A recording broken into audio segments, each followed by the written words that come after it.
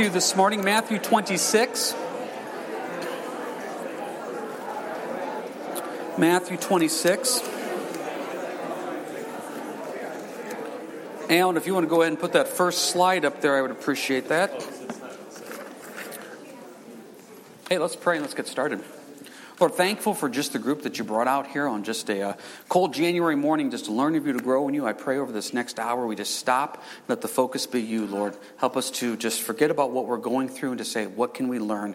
We give you our world, our nation, our men and women serving, the kids in the back. And Lord, we give you all the other groups of believers meeting here this morning as well. But for right here, right now, we want to learn and grow in you. In your name, amen. All right, continue our study here through the book of Matthew. Last week we left off right around verses 57, 58. And I'm just going to remind you guys, and if you've been with us in our study in Matthew, you've heard some of this before, but it bears repeating. These last chapters of Matthew, we're in the final hours of Christ's life.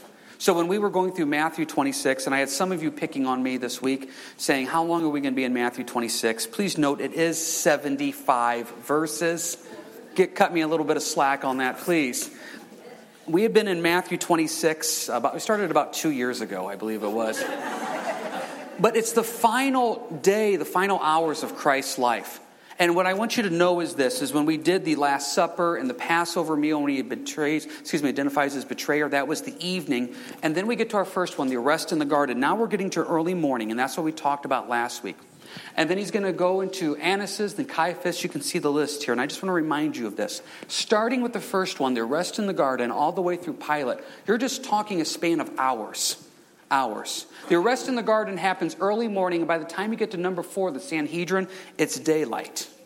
And then by the time he gets to the cross, Herod Pilate, you're only talking a matter of a few hours. We're down in the final hours of Christ's life. If you have a map in the back of your Bible, you can also look at this, and it will show you geographically. This is a very small area they're going to. They're maybe walking a quarter mile here, then a quarter mile there, and they're kind of doing a loop, as you can see. Annas, Caiaphas, Sanhedrin, Pilate, to Herod, back to Pilate. Now, some of these names not mean anything to you. I just kind of want to remind you of what we're talking about here as we go through it. First one, arrest in the garden. That was at Gethsemane. And we talked about that a couple weeks ago, where Jesus was praying. That's where he prayed, Lord, take this cup from me. After that, he's arrested. He goes to Annas. Now, Annas was the high priest, but Rome removed him about 15, 20 years before this. Rome said, we want a high priest that's more sympathetic to us as a nation. But they put his son-in-law in, who is Caiaphas. Now, according to the book of Luke, the Bible says there was 2 high priests because the Jews looked at both of them as being in power and charge. So when they take him to Annas first, he's technically not the high priest, but the Jews at that time are saying this is the one we respect and we believe is the true high priest. He goes to Annas, has a fake little trial, if you will. Annas says Jesus is guilty. He then sends him to Caiaphas' house, who is the actual high priest. Same thing, a fake little trial. He is mocked, false witness, he's beaten. And then they go to the Sanhedrin. The Sanhedrin is a group of 71 members, priests, scribes, etc. These are the people that's the actual governing body. They at this time stop and say, we actually pronounce him guilty and deserving of death. This happens at sunrise. But the Jews can't put somebody to death. So now they have to go to Pilate, who is the Roman governor of the area. They have to go ask Rome for permission to execute him. Pilate stops and says, he's a Jew. I want nothing to do with this. I'm sending you to Herod. Now Herod, when I say he's the king, I use that term lightly. The Romans allowed the Jews to have this person that they looked at as a king. Rome was really in charge. This is not the Herod that was the Herod at the time of Jesus' birth. This would be his son. This is the Herod that killed John the Baptist. Herod said, I just want to see tricks. Jesus, do tricks. Jesus does nothing. Herod says, I can't help you with this. Sends him back to Pilate. Pilate says, I have to make a decision, gives in to peer pressure, and next thing you know, Christ is on the cross.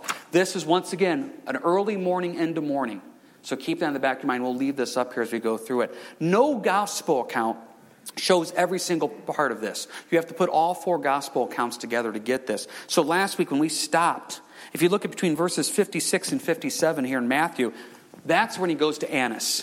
So last week we did arrest in the garden, Annas, and now we're going to pick it up here in verses 57 and 58. I'm going to reread verses 57 and 58, make a couple quick reminder points from what we talked about last week, then we're moving on with the new part of this message. Verse 57. And those who laid hold of Jesus led him away to Caiaphas the high priest, where the scribes and the elders were assembled. But Peter followed him at a distance to the high priest's courtyard, and he went in and sat with the servants to see the end. A couple quick reminder points. The world doesn't care about truth when it comes to us. What you're going to see here going on is all these false witnesses that are going to pop up that we've talked about before. They're trying to find somebody to trap Jesus in this. The world doesn't care that we represent truth with a capital T. They don't want to have anything to do with it. In fact, it makes them uncomfortable. Jesus said in John chapter 3 that men love darkness rather than light. So you represent the light. So when you go into home, when you go into school, when you go into work, and you represent the truth with a capital T, and you represent the light of the Lord, men don't like you. They don't want to be around that. And that's why Jesus represented light and truth. They didn't want it, so therefore all the false witnesses that are coming up. Now, the false witnesses, that's difficult, that false testimony. And we'll get to that here in a little bit as well, more. But please remember this. Matthew 5 makes it very clear. When people speak falsely against your sake, you're blessed, the Bible says. Jesus made that very clear in Matthew 5. If they come up to you and say things falsely against you for my sake, for the name of Jesus, you are blessed. Now, many of you over the years have come up to me and you've said, hey, I got this situation at work and I got this guy saying stuff about me and it's not true and it's starting to really frustrate me and get to me. And I'll listen to you for a few minutes and I'll kind of interrupt you and I'll look at you and I'll smile and I'll say, hey, but guess what? Every time they say stuff against you for the name of Christ, the Bible says, Matthew 5, you are blessed. Amen, right? None of you ever say amen back. I'm just telling you that right now because you don't like it. We don't like it when people say things against us that's not true. So you look at Jesus, the whole trial here was false testimony, the whole thing. And guess what Jesus said? The way they treat me is the way they're going to treat you. It's still going to happen today. But God also told us in Matthew 5, you are blessed when they say all types of things falsely against for my name's sake. Please remind yourself here of Peter in verse 57. Peter following at a distance, it says. We talked about that last week. Peter following him at a distance in verses 57 and 58. About how spiritually you want to be as close as you can to Christ. And how many of us say we love the Lord, want to be morally right in the things of the Bible. We want to have a deep walk with the Lord, but we want to follow him at a distance. That's going to get you in trouble. And next thing you see happening in verse 58, he's sitting with the servants, which we'll get to more later, sitting by the fire with the servants. Last week we talked about how the Bible mentions 3 fires. The fire of your enemy. And that's what Peter does. He sat with the enemy. That's not good. The other fires in Isaiah that you sit by the fire alone. That's dangerous too when you try to become solo Christian. The last fire is where Jesus made a fire for Peter and asked Peter to come sit with him in John. And that's where we talk about that's the fire you're going to be at, as close as you can to Christ. So just a couple quick reminders there, some of the points to remember that as we go through. Hey, let's pick it up here. Verse 59, we're at number 3 now. We're at Caiaphas' house. Now the chief priests, the elders, and all the council sought false testimony against Jesus to put him to death, but found none. Even though many false witnesses came forward, they found none. But at last 2 false witnesses came forward and said, this fellow said, I am able to destroy the temple of God and build it in 3 days. And the high priest arose and said to him, do you answer nothing? What is it these men testify against you? But Jesus kept silent. And the high priest answered and said to him, I put you under oath by the living God. Tell us if you are the Christ, the Son of God. Jesus said to him, it is as you said. Nevertheless, I say to you, hereafter you will see the Son of Man sitting at the right hand of the power and coming on the clouds of heaven. Then the high priest tore his clothes, saying, he has spoken blasphemy. What further need do we have of witnesses? Look, now you have heard his blasphemy. What do you think? They answered and said, he is deserving of death. Let's put this all together here. A couple things that I find interesting. Once again, the false witness, the false testimony. They were not trying to have a fair trial. There's something called the Talmud. The Talmud is a group of Jewish teachings that they add to the Bible. So you remember in the Bible when Jesus got upset at the scribes and Pharisees and said, you keep adding things? This is what he's talking about. The Talmud is 6,200 pages long. 6,200 pages of extra rules that you have to follow. Now, the Talmud makes it very clear you can't have false witnesses. Well, that makes pretty much so sense. The Talmud also says this, you can't do a trial at night, which kind of makes sense. And number 3, the Talmud also says this, you can't do a capital offense trial, that is a murder trial, and execute the person on the same day. You were supposed to have 1 day for you to stop and think, do you want to show mercy to this person? The point of all this is what? These guys aren't caring about a fair trial. It goes back to the point that we said earlier in the introduction. The world's not looking for truth with a capital T. They may tell you they are, but they're not. They're looking for whatever makes them feel good. And at this moment, the Jews are not looking for the light of the world. They're not looking for the truth of Jesus Christ. They want darkness. They want Christ removed. And the same thing happens to us today. When you take a stand for truth, some people don't want to hear it. They just don't. They want it removed, and they're not going to listen. Things have not changed in 2,000 years. So they have this false witness. They have this false testimony. And how did Jesus answer? Verse 62, do you answer nothing? What is it these men testify against you? But 63, Jesus kept silent. Isn't that fascinating? Do you know how hard it is to say nothing when people are making accusations against you that aren't true? Oh my goodness. You want to defend yourself. You want to say something. Listen to the biblical definition of wisdom. Wisdom is knowing what to say, when to say it, how to say it, and even if to say it at all. Sometimes wisdom is saying nothing. At this point, are they really looking for a fair trial? Are they really looking for wisdom? No. So Jesus kept silent. Keep your hand here in Matthew 26 with me. Please go with me to Proverbs. Proverbs 26. Let's talk about this. Let's talk about these conversations that sometimes we get ourselves into. Proverbs 26, please. Wisdom, knowing what to say, when to say it, how to say it, and even if to say it at all. Jesus has an opportunity, and he says nothing. He's going to go to Herod here in a little bit. And you would think from an outreach gospel perspective, Jesus, you have the Jewish leadership here. This is the time for you to show them who you are. Jesus, you have a personal audience with King Herod. This is the time to show them who you are. He says nothing. Why? Proverbs 26, verse 4. Do not answer a fool according to his folly, lest you also be like him. Isn't that true? You ever been involved in a conversation, you see the conversation just going downhill? It's just becoming foolish. The Bible's saying just stop, get out of it. Just completely, utterly get out of it. It's not worth it. God is not glorified by this. The kingdom of heaven is not expanding because of this conversation. People are not being edified by this conversation. Let's just be done. Now you hear that, you know that, but in your flesh you're saying what? Oh, I want to win this thing. And when I win this thing, part of you feels really good. I won. And the other part of you says, yeah, but I lost spiritually. You can win an argument, but yet lose spiritually. Verse 4, do not answer a fool according to his folly, lest you also be like him. Somebody wants to pull you down, stay out of it. It's not worth it. Think about these arguments and fights you get into. Are they really worth it? Well, they're saying this, they're doing that. Yeah, I know, and the world knows they're a fool. Let it go. Oh, it's hard to do. You just see it building. We had a great day out the other day. The kids and I and Dawn and stuff were coming home from a place. And in the back of the van, they just start having a conversation. They start comparing the Defiance YMCA to the Ottawa YMCA. They start comparing them both. Next thing you know, tensions are building. We're taking sides on what's better, the Defiance YMCA or the Ottawa YMCA. Who has the better pool? Who has the better locker rooms? Who has the better gym floor? And all of a sudden, you just see this tension building. Boys, let it go. It's a foolish argument. It's not worth it. Doesn't matter which one's better. Yeah, okay, you're right.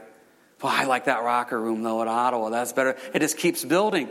And then so you stop and you say this, because this is something we're trying to teach the boys. Paul says in Timothy, avoid foolish disputes. Guys, this sounds like a foolish argument.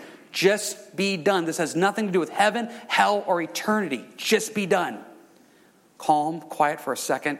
One little voice goes, wow, I still think Ottawa's better. I mean, it's just that is just us. We got to get that last word in. We got to get that point in. And it's just, no. It's a foolish conversation. It's folly. Just stay out of it. Jesus kept silent. That's actually fulfilled prophecy. Because in Isaiah 53, it says that Jesus will be like a lamb before the shearers. I remember growing up when we had sheep. And I can remember when they came and they would shear them. They would literally just grab those things, put them in there, flip them around, and they had these huge clippers and just shear, and they said nothing. You collect the wool, throw it in the bag. As the lamb is silent before the shearers, he said nothing. Now, isn't that fascinating? See, there's a biblical definition here that we really don't understand too well, and it's called being meek. Now, if you go look up the word meek, meek today means weak. If I come up to you and I say, boy, I think you're a very meek man, it sounds like I'm insulting you. Because if you look up the definition of meek, it does mean now weakness. Does not have a backbone, gets walked on, gets picked on.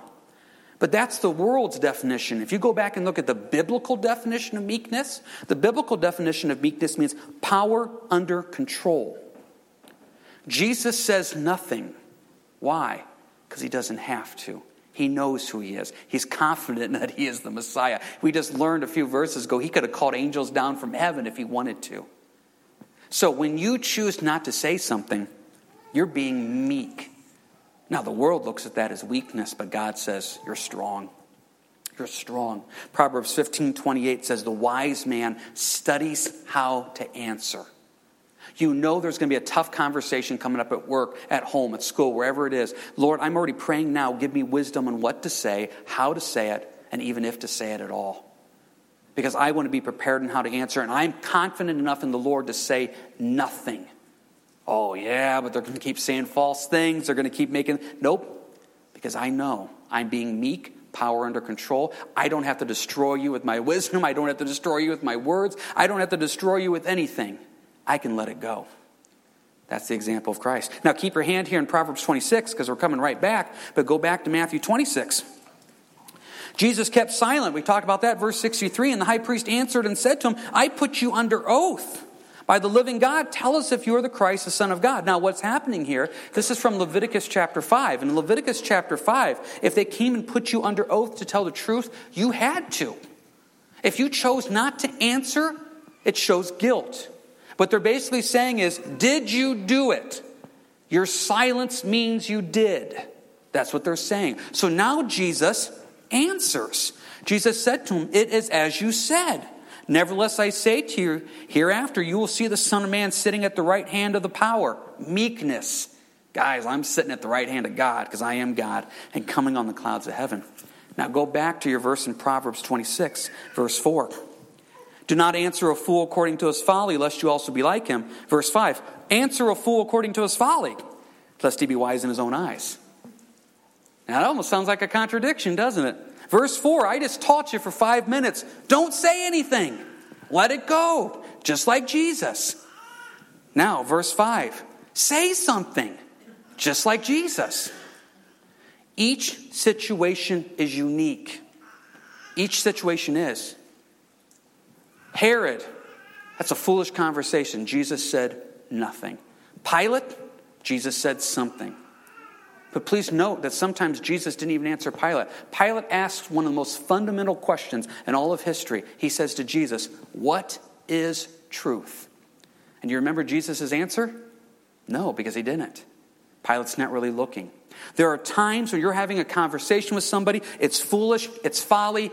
Do verse 4. Do not answer a fool according to its folly, lest you be like him. Walk away, get away, I'm not going there. But there's other times in verse 5, answer a fool according to his folly, lest he be wise in his own eyes, that you have to sit there and say, listen, I'm sorry, I can't let this one go.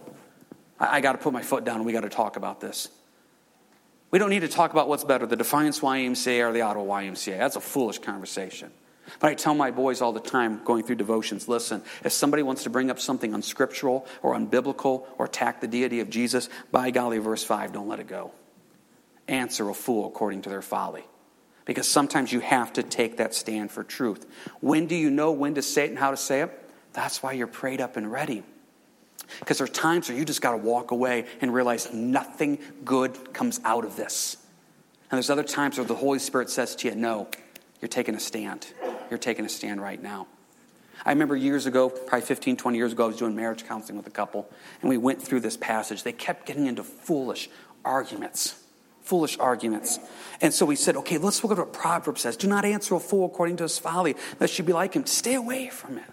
So the husband calls me up and says, Pastor, I just want to let you know, we started getting into an argument, and I said, I remember what you said. I remember those verses, and so I stopped it. And I said, amen. I said, didn't that feel good? I mean, isn't it nice to handle it biblically? He goes, well, it didn't go good.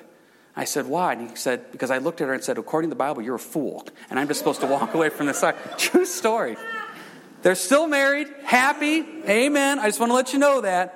But I said, buddy, yeah, that was a good job, but don't, that's an inside thought, Keep that inside, You're going to run into situations this week where it's a foolish conversation, and you got to make a prayed over, quick, spirit-led snap decision. Is this something where I need to let it go and just walk away? Jesus remains silent. It's not worth it.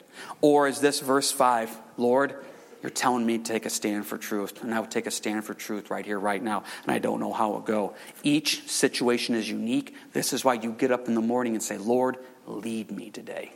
Guide me today, because you know what's coming, and I don't, and I need to be spiritually ready and prepared. That's what we can learn from Jesus here. Now, jump back if you go to Matthew 26. So, they find him guilty of blasphemy, verse 66. He is deserving of death. Now they're getting ready to send him to send him to the Sanhedrin. But before that happens, verse 67, then they spat in his face, beat him, and others struck him with the palms of their hands, saying, prophesy to us, Christ, who is the one who struck you? Well, I can't even imagine this. I can't. The Bible makes it clear in Isaiah 53 that Jesus was marred more than any other man. What he went through over these next few hours of beating and torture and ultimately the cross, which we'll get to in a few weeks, it's unbelievable physically what he went through. Physically. This is just the start of it. Now, why? This is a spiritual picture of sin, guys. This is what sin does to you. Sin destroys you. It beats you down. It spits on you. And Jesus is saying, I am taking this for your sake. When we take communion and we hold that and we say, this is his body broken for you. He's starting to be broken for us. Sin is disgusting and awful, and this is what it does to us. And Jesus said, I will go through this. The reproaches of the world, the torture of the world for you. And now I hope you start to understand grace and mercy. Where Jesus said, this is what I'll do for you. This is just the beginning of it. And I can't imagine the physical pain. The Bible talks about his back being laid open, nails through the wrist, his beard being pulled out, being spit upon, crown of thorns. We can go through all that. But what about the mocking? Prophesy to us, Christ, who's the one who struck you? He could have told them. He could have told them. He just sat there like a lamb before the shearers is silent, the Bible says. Once again, is that weakness? That's not weakness. That's meekness. Make sure you understand the difference of that. Which now takes us back to Peter. Peter, verse 69, sitting outside, getting ready to talk to the servant girl. We pick on Peter a lot these last couple weeks. Peter's the one that said at the Last Supper, even though everyone may leave you, I won't leave you. Everyone may flee, I'll die for you. Peter was the one last week that pulled out the sword in front of 600 Roman soldiers and said, I'll cut off people's ears left and right. This is Peter. Peter, as far as we can tell, was the only one kind of following Jesus a little bit. So, in one way, we should pat Peter on the back. But he's doing everything absolutely wrong. That's why Jesus is constantly correcting him. Peter, you will deny me. That's okay, because we'll restore you later. Peter, those who live by the sword die by the sword. Peter, don't. Peter has the right heart, but he's doing it wrong. And that's what we need to learn here a little bit. So Peter had pretty big words. Pretty big words need to be backed up, and that's what Peter's trying to do. The problem is Peter's doing this in the flesh, not in the Lord. Now, it's not that we're skipping verses 69 through 75. I like that account, but I like Luke's account a little bit better. Can you go with me to Luke chapter 22? Luke 22. Let's read Luke's account of the same story.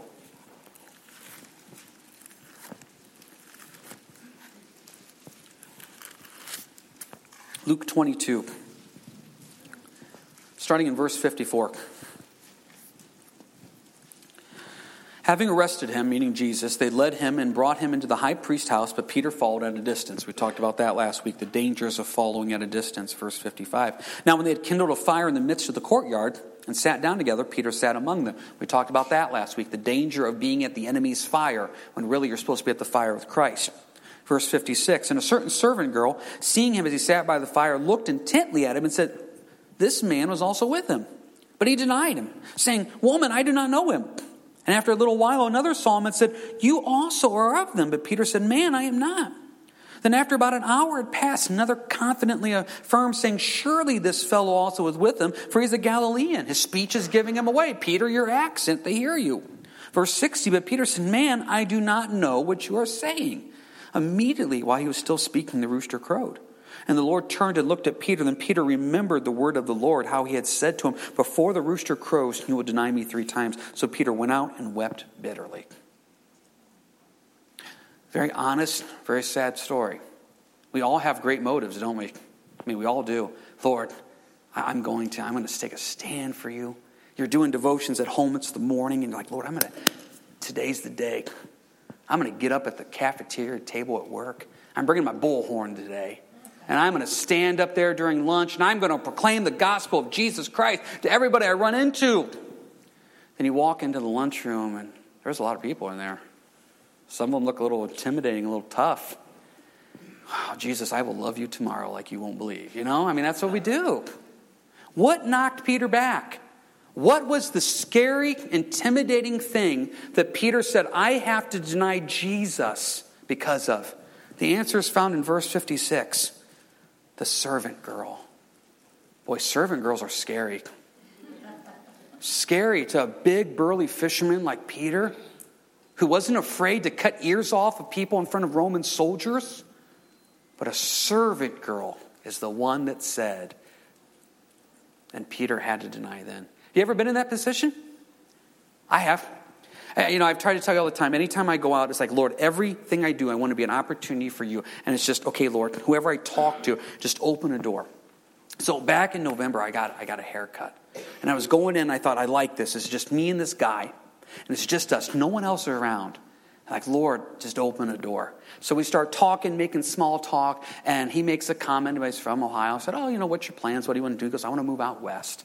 And I said, I've been out west a couple times. What are you thinking, like Colorado, whatever? He goes, no, I want to go to like Oregon, Washington. I said, I've been to Washington. It's a beautiful state. And he goes, I don't really care about the topography. I don't care about that. He goes, I like the way they live out there. I said, what do you mean? He goes, it is way too conservative here. And he starts talking about his lifestyle choices and how he chooses to live and what he chooses to do. And so he says, my family's not accepting of my lifestyle. I'm going to go out there where I will be accepted. I said, okay. And I said, I understand what you're saying about not wanting. I said, why don't they accept you? And he goes, well, they were Christians. And I said, okay. And he goes, so as Christians, they don't accept you? And I said, no. That's what he says, is no, they don't. I said, what issues do they have with you? So he told me. And he kind of made this comment then. He goes, that's what really bothers me. He goes, because Jesus would accept me. I said, all righty, buddy, you just said the magic words. So, Jesus would accept you. I said, let's talk about this. I said, why would Jesus accept you? Well, because Jesus is love. He accepted everybody except. I said, you are right. Jesus is love. That's what I love about Christ. That's what I love about Jesus. He was. I said, but do you realize Jesus also said this, this, and this? Okay, guy was a little silent. And he goes, well, I like to focus on those things, the other stuff. I said, that's the problem. I said, that's what I call buffet Christianity. You just get to pick what you want. You can't. If you're going to take Jesus, you got to take him at everything he said. And I said, do you have a Bible? He said, yeah, I got a Bible. I said, okay, I want you to go home and read these chapters in John. And I want you to really, not what you preconceive Jesus to say. Listen to what Christ really said and listen to those words. Kind of got silent, whatever. And he said he would go home and try to find his Bible and read. I don't know if he did. But bold. Oh, yeah, amen. I took a stand for you. All right, this is great. So I'm going to go get a haircut now. I got a haircut Thursday. We're doing discipleship with a couple out here at church. One of the things we prayed for the day before was boldness. I'm excited. So I go in there just like the last time. Go in. And now there's this gal that's going to cut my hair. Now, I like it when it's just me and the person. There's no one else around. Now there's this gal that wants to cut my hair. And now all of a sudden there's somebody right to my left. There's somebody right to my right. And there's all these people around. And all of a sudden my boldness just completely, utterly disappears because of the servant girl. The nice gal. Very nice gal. Very polite, very whatever. And all of a sudden it's like, now I'm scared. Now I'm nervous. There's people around. It's like, Jesus, what are you thinking? You brought people to hear us talk? That's like the worst idea ever, Lord. So I'm sitting there and there's all these people around. So you start the small talk. I said, okay, Lord, start the small talk. And I didn't even get to start the small talk this time. She did. And she goes, where are you from? And et cetera. She goes, so what do you do for a living? And I've told you before, that's a conversation killer. when you say that you're a pastor, it just does. I've joked before, if you say you're like a drug mule, they're like, that's fascinating. Tell me stories. But if you say you're a pastor, it just stops. So she's like, so what do you do for a living? I said, well, I'm a pastor. Oh, she goes, okay, quiet. Okay, where at? I said, no, it's outside of Hamler. You probably never heard of it. Quiet. Then she goes, my dad was a street preacher. I said, your dad was a street preacher? She goes, yeah. She goes, and then she starts talking about all the places they used to go, people used to outreach to and witness, and now we're talking about when she got saved and when I got saved, and now all these people are around, and now they're all hearing, hopefully, two believers having a godly conversation about what it means to be saved and going out there and having a heart and a burden for the lost. But what happened to me, I saw the servant girl, and you get a little nervous. You get a little scared. And so it's easy for me to pick on Peter and say, Peter, come on, man. Man up. But I'm telling you right now, in the 20 plus years I've been walking with the Lord, there's been moments of boldness where I didn't care who heard me, followed by moments of, I am just so scared and fearful right now. And before you think that's unbiblical, I'm going through 2 Corinthians for devotions. And one of the verses that Paul says, I came to you in much fear and trembling and loss of words. Paul says, guys, when I came to talk to you, I was a little worked up about it. I appreciate the human nature of that, and I hope you can appreciate the human nature of what I'm telling you. You will have moments of boldness, followed by moments of, I don't know if I want to say anything. Let the Lord lead, because it's not you who's speaking, it's Him. It's the Holy Spirit leading and guiding you. And we got to be careful. It's not going to be the big, burly, mean people that say, I hate Jesus, that scares you. In fact, those people actually make me more bold. It's going to be the servant girls that look scary and intimidating that are going to deflate you. Just be careful and make sure you're prayed up and ready to go. Now, what else can we learn from Peter here? We learned point number 1, servant girls are scary. We learned that. We talked about him following at a distance. We talked about him setting by the fire. Peter's making choice after choice after choice that's taking him farther away from Christ. Keep your hand here. Luke 22. Go with me to Psalm 1, please. Psalm 1.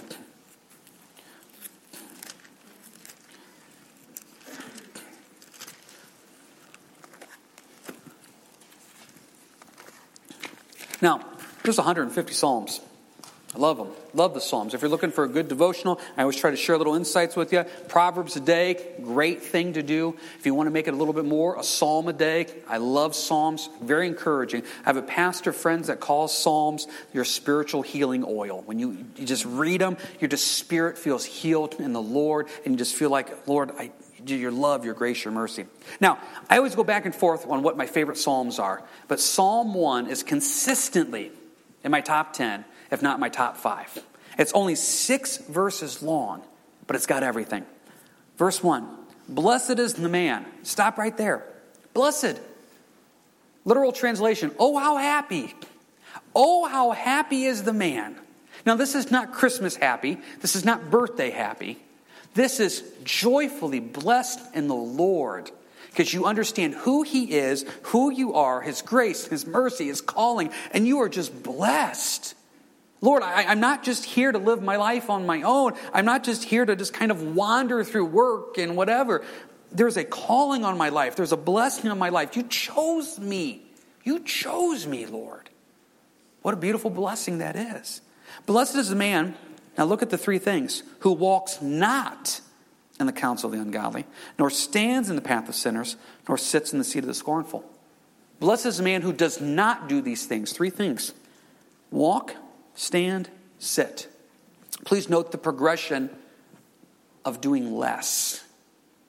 Now, we would think it the other way. If we were trying to be encouraging, we'd start with sit to stand to walk. And say, okay, get up, do something for the Lord, get a stronger walk. Look at what's happening here. Then now we're moving backwards. You're walking, and now you're standing, and eventually you're sitting. This is the progression of going backwards in the Lord. So you're walking with the ungodly. That's not good. That's Peter following at a distance. Now you're standing in the path of sinners. That's Peter standing there watching these trials of Jesus. And then eventually you're sitting as he sits by the fire and warms himself. Listen, nobody goes backwards in the Lord overnight. It is a slow progression. It's a slow progression of little choices that take you farther away from Jesus. And what happens is you're not praying as much. Church all of a sudden becomes, I'll make it if I can. And then it starts becoming a distance with Christ. You start making little moral compromises. It just slowly starts to happen. Walking, standing, sitting. I don't know where you're at this morning. I hope you're not sitting. I hope you're not standing. And I hope your walk is not starting to slow down. But learning from Peter, it happens. Be careful of your effort in the walk with the Lord. Now be careful with that word effort. I'm not saying your works save you. You know that's not true. I'm saying that once you are born again and saved in Jesus Christ, what are you doing to invest in your walk and relationship with Christ? We're going through Hebrews on Wednesday night. One of the verses we keep talking about is how faith comes by hearing the Word of God. And you invest in your walk and relationship with Christ. You invest in prayer and service and ministry and outreach and evangelism. You invest in it. Is this guy investing? No. Eventually, he's sitting. What are we supposed to do? Verse 2. His delight is in the law of the Lord, and he meditates in his law day and night. Oh man, I cannot tell you enough. There's a power in being in God's Word. It just fascinates me how busy we get where we can't find time to be in the Word. And I want to tell you here very lovingly, and please don't take this the wrong way, you're never going to find time. You got to make time.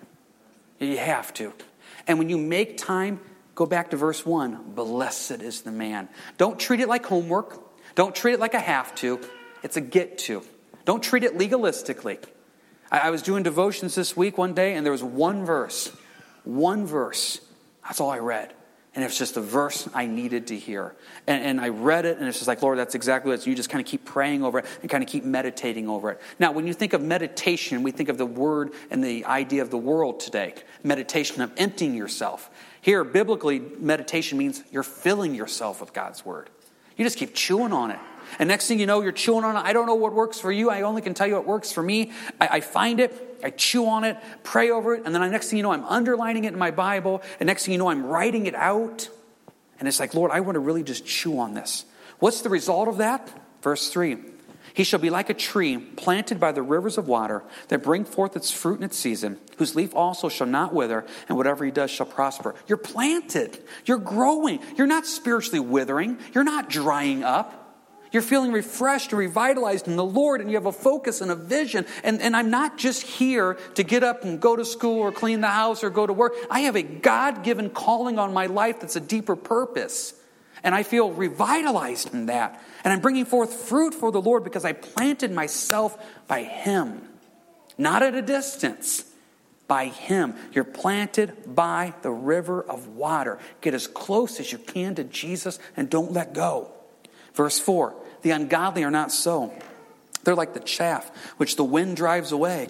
Therefore the ungodly shall not stand in the judgment, nor sinners in the congregation of the righteous. For the Lord knows the way of the righteous, but the way of the ungodly shall perish. The chaff is just blown away. I heard a great teaching one time where it talked about leaves, the fall leaves, constantly moving, constantly being blown around. But what? They're dead.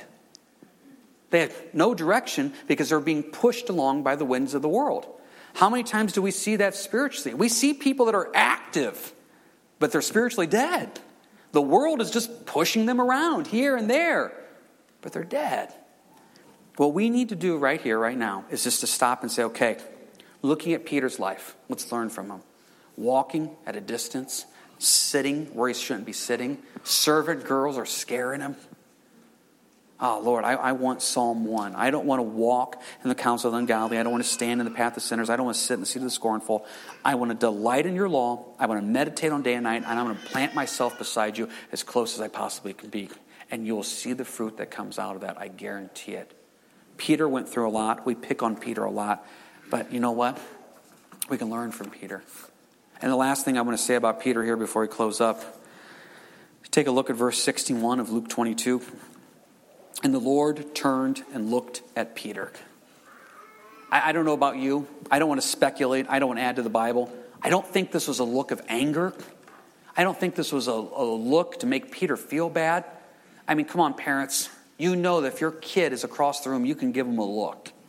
And you can make that look be encouraging, uplifting, or it can be a look of, boy, you better stop. You know what I mean? You got it. Jesus is looking at Peter. I think it was a look of love. I think if maybe it was a look of disappointment of Peter, I told you. Now, Jesus doesn't leave Peter hanging because we know in the book of John, Jesus specifically comes back to restore Peter. But look at this. You may be at a distance. You may be sitting by the fire that you shouldn't. But Jesus is still looking at you saying, I want you. I want that. The question is, do we want that back? Worship team, if you come forward. Let's pray this into our lives. Lord, we don't want to walk at a distance. We don't want to stand where we shouldn't. We don't want to sit where we shouldn't. We want to be as close as we can to you. Plant us, Lord, by the water.